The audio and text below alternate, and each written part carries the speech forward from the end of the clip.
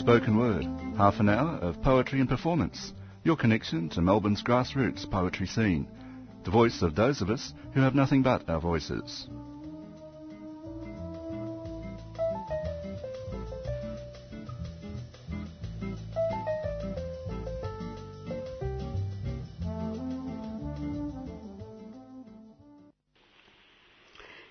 Good morning. This is the 3CR Spoken Word program. My name is Di Cousins, and today I'm talking to Eileen Chong about her new book of poetry, 1,000 Crimson Blooms. So welcome, Eileen. Thank you for having me. Yes, well, it's exciting to see this new book. It's your 5th book of poetry, I believe. Yes, it is. And you originally came from Singapore and moved to Australia as an adult migrant. Yes, I came to Australia in 2007 on the 4th of January, so very clear memory of that. And I started in Australia thinking that I would become a school teacher. I was a school teacher in Singapore. But things didn't quite work out that way, and I ended up going to Sydney University for a master's in letters, and that's when I discovered that I was a poet. How amazing. So what was the experience at Sydney University like? What authors did you read that inspired you? Well, you know, like most people, you think that you're going to write the great novel, you know, and I guess when I came to Australia, I thought, oh, you know, maybe I might write the great Australian migrant novel. But I was working with short stories initially with Sue Wolf, and I essentially ran out of fiction classes to take, and I decided to take a class with the poet Judith Beveridge. And I remember walking into that class and leaving the first class just completely afraid of what the poetry class was going to do to my sense of writing and sense of being. And I just thought, oh, gosh, I have to drop this because I won't be getting my A. You know, I felt like it was really difficult, and I'm very glad that I stuck with it because I very rapidly realized that poetry was the form that I had been searching for. I've always studied poetry. I have even taught poetry, but I never thought I would ever be a poet. And I'm very glad that I have been a poet now for almost 12 years. That's a wonderful thing, finding your voice. It's a miraculous gift, in a sense. I'm very lucky. And apart from Judith Beveridge herself, were there any particular writers you were reading where you felt that this was a form that spoke to you, that you could also express yourself in any particular forms? Growing up in Singapore and being a student of English literature and linguistics, I was very much schooled in the canon, right? I was very much schooled in the British canon. I studied American literature to a small degree, but the British literature was held up to be the ideal. But the problem with that is when you grow up in a place like Singapore and you're reading, say, Wordsworth, and you're reading, you know, I Wandered Lonely as a Cloud, and you read and you say, I wonder what daffodils look like. So there was no real correlation, you know, to what was happening on the page to what was happening in my own world. And when I was in my 20s, I found on the shelf a poet named Boy Kim Cheng, who's a Singaporean poet. And I realized later on that Kim Cheng had migrated to Australia 10 years before I did. And I started to reread a lot of his work.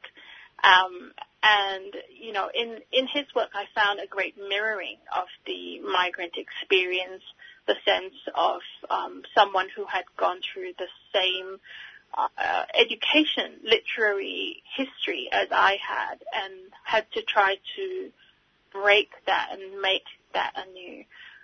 The American poet Liang Li is also a great touchstone for me, Chinese-American, who lives in Chicago.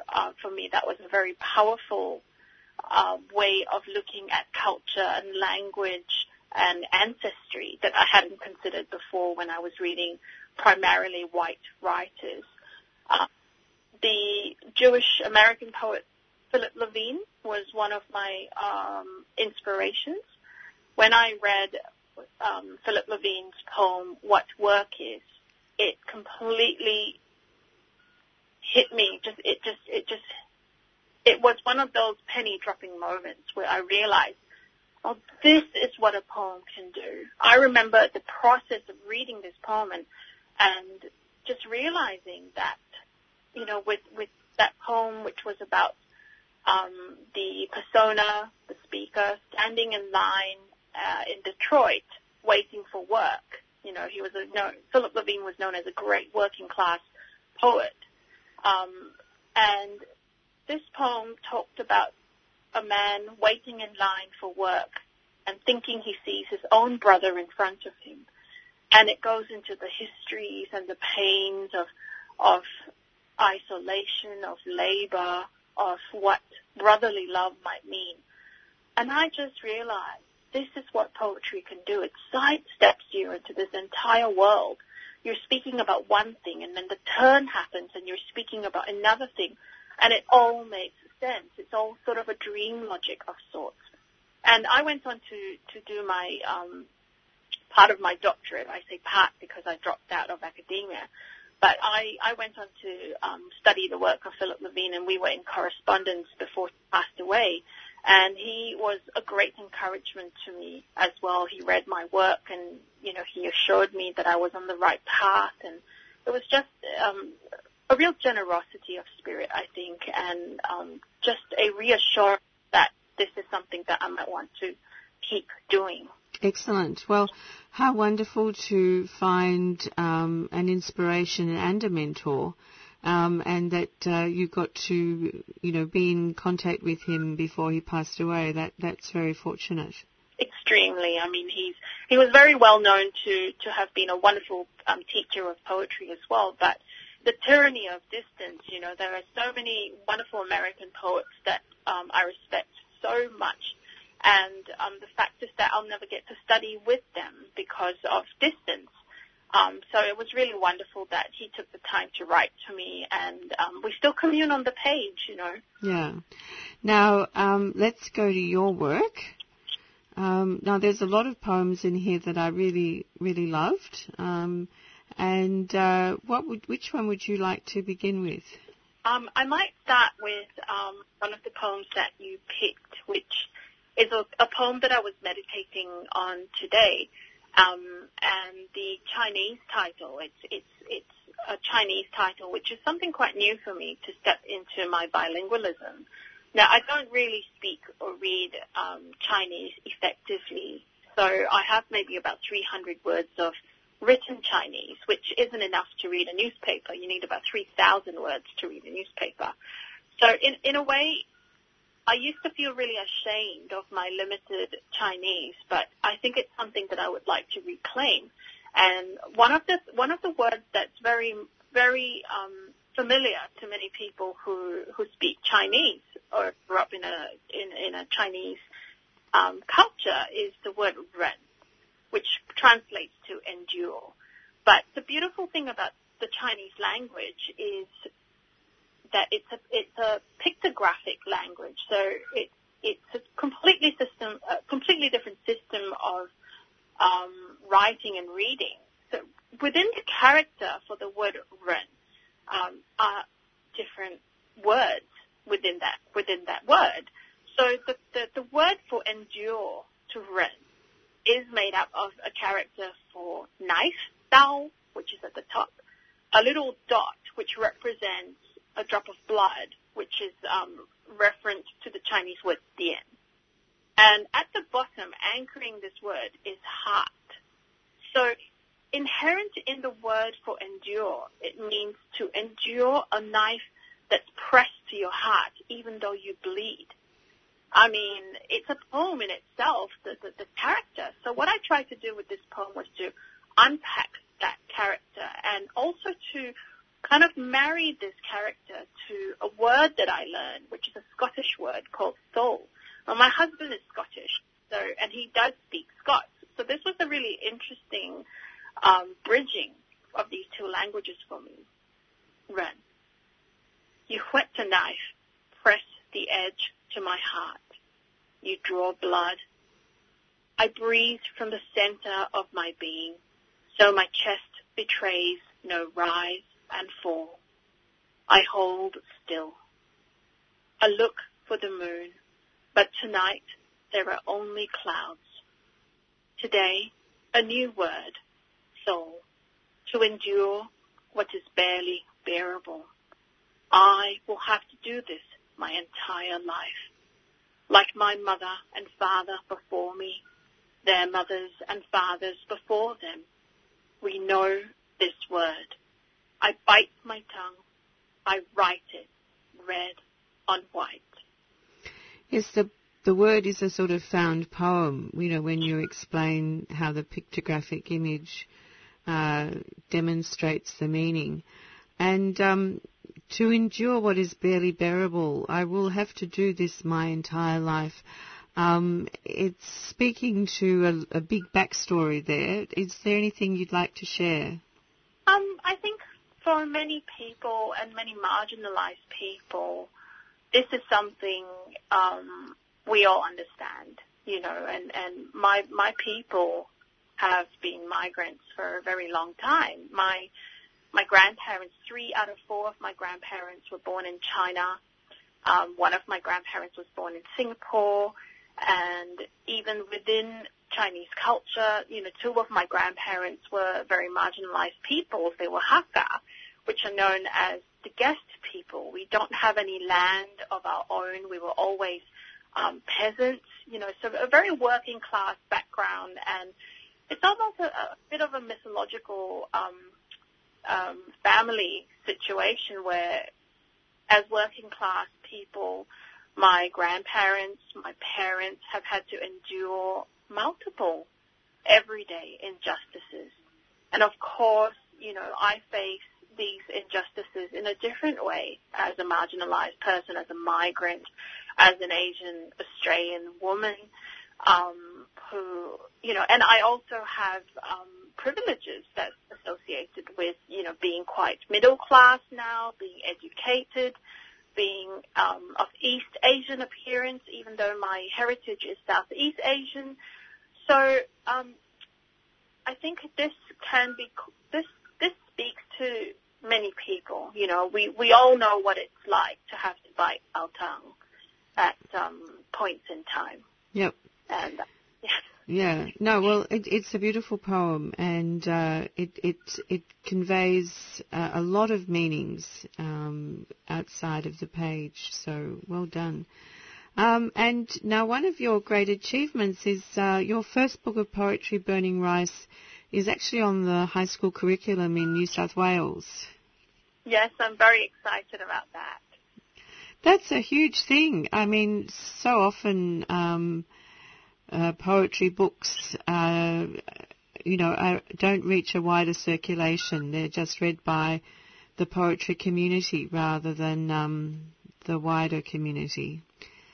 In fact, this morning I had another interview with a university newspaper, and the first thing that the interviewer said to me was that she had read my work as a student in high school, and it was the first year that my book was on the syllabus, which is 2019, and she said when she saw my name pop up, she was interviewing me in relation to the Sydney Writers' Festival, and she said she couldn't believe that it was the same person, because for her that was poetry that belonged in the classroom. So that was really interesting for me, and also very moving to think that, to have, and as a school teacher, someone who still loves teaching and who believes greatly in education, to have my book taught in schools, to have teachers read and teach the work, I mean, it just means so much to me. And every time I leave a school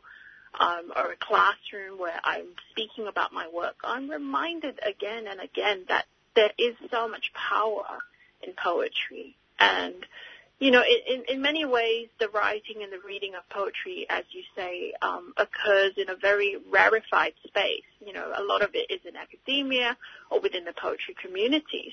But I don't think it needs to be like this, and I don't think it should be like this. I think poetry is for everyone. And, we shouldn't feel like one can only read poetry if they are an academic or if they want to debate it or if we understand everything about a poem. I don't understand everything about poems or a poem or my own poem even, and that's okay. I think poetry is a space for ambiguity, and I think that poetry reflects the ambiguity of human existence. And I think it holds a lot of gifts and a lot of treasures for people in general. To have young minds read the poetry, for me, it's the ultimate prize. It is, yeah. I mean, I agree poetry is for everyone, but unfortunately the space for poetry isn't necessarily made available. I mean, it's not present in the media. There isn't, there used to be a dedicated poetry program on the ABC Radio National, but there isn't anymore. And, you don't find poetry in newspapers very much. It doesn't have a particular life in social media that I'm aware of. So, I mean, it's harder to access. If people want to find poetry, they have to really look for it, in my experience. I think it is an ecosystem which can sometimes seem really impenetrable to people. But I hope that, I hope that people don't feel like it's something they can't come to. And I hope that, the work of many contemporary poets writing in Australia today, I know that it speaks to many young people and also people of from many walks of life. And I think it's very important that we understand that there is a great diversity of poetry that's being written today. It's not something that's only written by dead white men. It's absolutely become very, very diverse. A lot of non-binary poets are writing today, poets from all sorts of backgrounds, cultural backgrounds, all sorts of ages, writing about all sorts of things. Their poems, the poet Sastra Dio writes about computer games, for example. And all these topics and themes, I think, are the province of poetry because they are the province of human experience. And that there is really, I really believe there is a poem and a poet for everyone. Yes, I agree as well. For every season. Yeah. And if you ever come to Melbourne, I invite you to participate in Melbourne's Performance Poetry World, which is every night of the week. We've got poets from every background reciting their work about every topic under the sun. And that's a lot of fun. So I hope you get to Melbourne one day. I will. Now let's go to your work. What would you...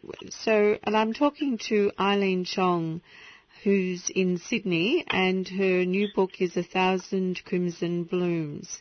And my name is Di Cousins, and this is the 3CR Spoken Word program. So what poem would you like to read next? I'd like to read a poem in 7 parts, and it's called Rainbow. And obviously, because there's 7 colours of the rainbow, are there 7 colours of the rainbow? If you say so. And this, maths is not my strong point. And this poem does owe a debt to Elizabeth Bishop's The Fish. Rainbow. On the first day, we ate the trout with its skin on, scales in my teeth. You said, let the knife do the work. The second day, I laid the fish out on its side. I pinched its edge and slid the blade clean between fat and muscle. Not all rainbow. Here, tender orange. There, rusted brown.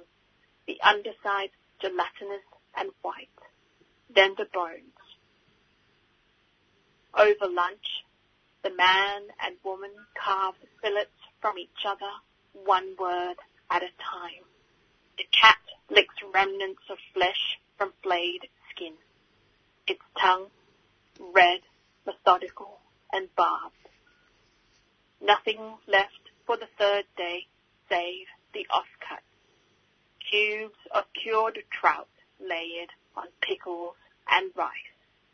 How to multiply one fish into many? My mother ties an unseen knot. The string is invisible, yet the hooked fish pulls. It's a marvelous piece of symbolism, I think, this poem.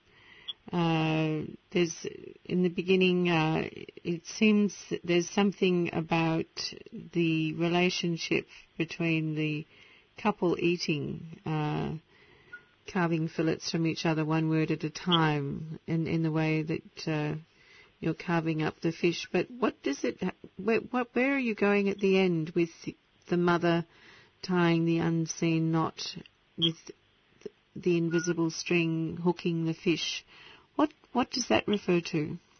I think overall this poem speaks to the notion of violence and love, isn't it? And so much of living and so much of loving is tied up with small violences. You know, where as people we are imperfect, and we all know how difficult relationships can be, and be they relationships between lovers or parent and child, and the notion of attachment and how an attachment can soothe but also bind. And so I suppose, you know, at the risk of being quite disloyal, I just sometimes think about my relationship with my parents, and especially my mother. And my mother could say something completely innocent, and it would annoy me. And I would think to myself, why am I even annoyed? You know, that was a completely innocent remark. And if anyone else had said that, I wouldn't even have, you know, taken it that way. But it's because of emotional baggage, and we respond in certain ways to people who push our buttons.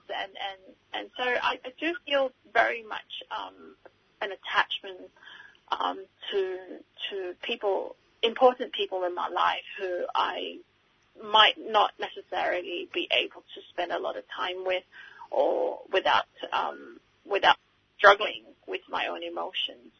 So again, I think an ambiguity, and hopefully this poem encapsulates what Keats talks about when he talks about negative capability. You know, the notion of having two quite opposing states in the one poem or in the one experience. Yes, I think there's a multitude of layers here, and states of mind and possibilities and relationships and reflections. I think it's a very dense piece. Thank you. Yeah. So let's move on to another one. What would you like to read next? My beloved grandmother, my maternal grandmother, who was the last of my grandparents, passed away last year in October after a very long illness. And because of the pandemic, like for many people, my parents who live in Sydney as well, my parents and I were unable to go back to Singapore for the funeral. And it was a really difficult situation for us, and we had to kind of create our own rituals in here in Sydney to remember her by. And my grandmother was very unwell for a long time with dementia. So I think she was suffering from dementia for a good 15 years. And, you know, you could see every time I went back to Singapore, and I've been living in Sydney now for, this is my 14 year in Sydney. So when I left Singapore, she was still quite well. And every time I visited Singapore, I would see her mind kind of just crumble a little. And it was really difficult to watch. And because I didn't see her on a daily basis, you know, the change was very, very obvious. And so I was introduced to the ghazal form in English. You know, the ghazal is a classic Arabic form, a classic form in Arabic poetry, and which has a long tradition of poetry in the culture.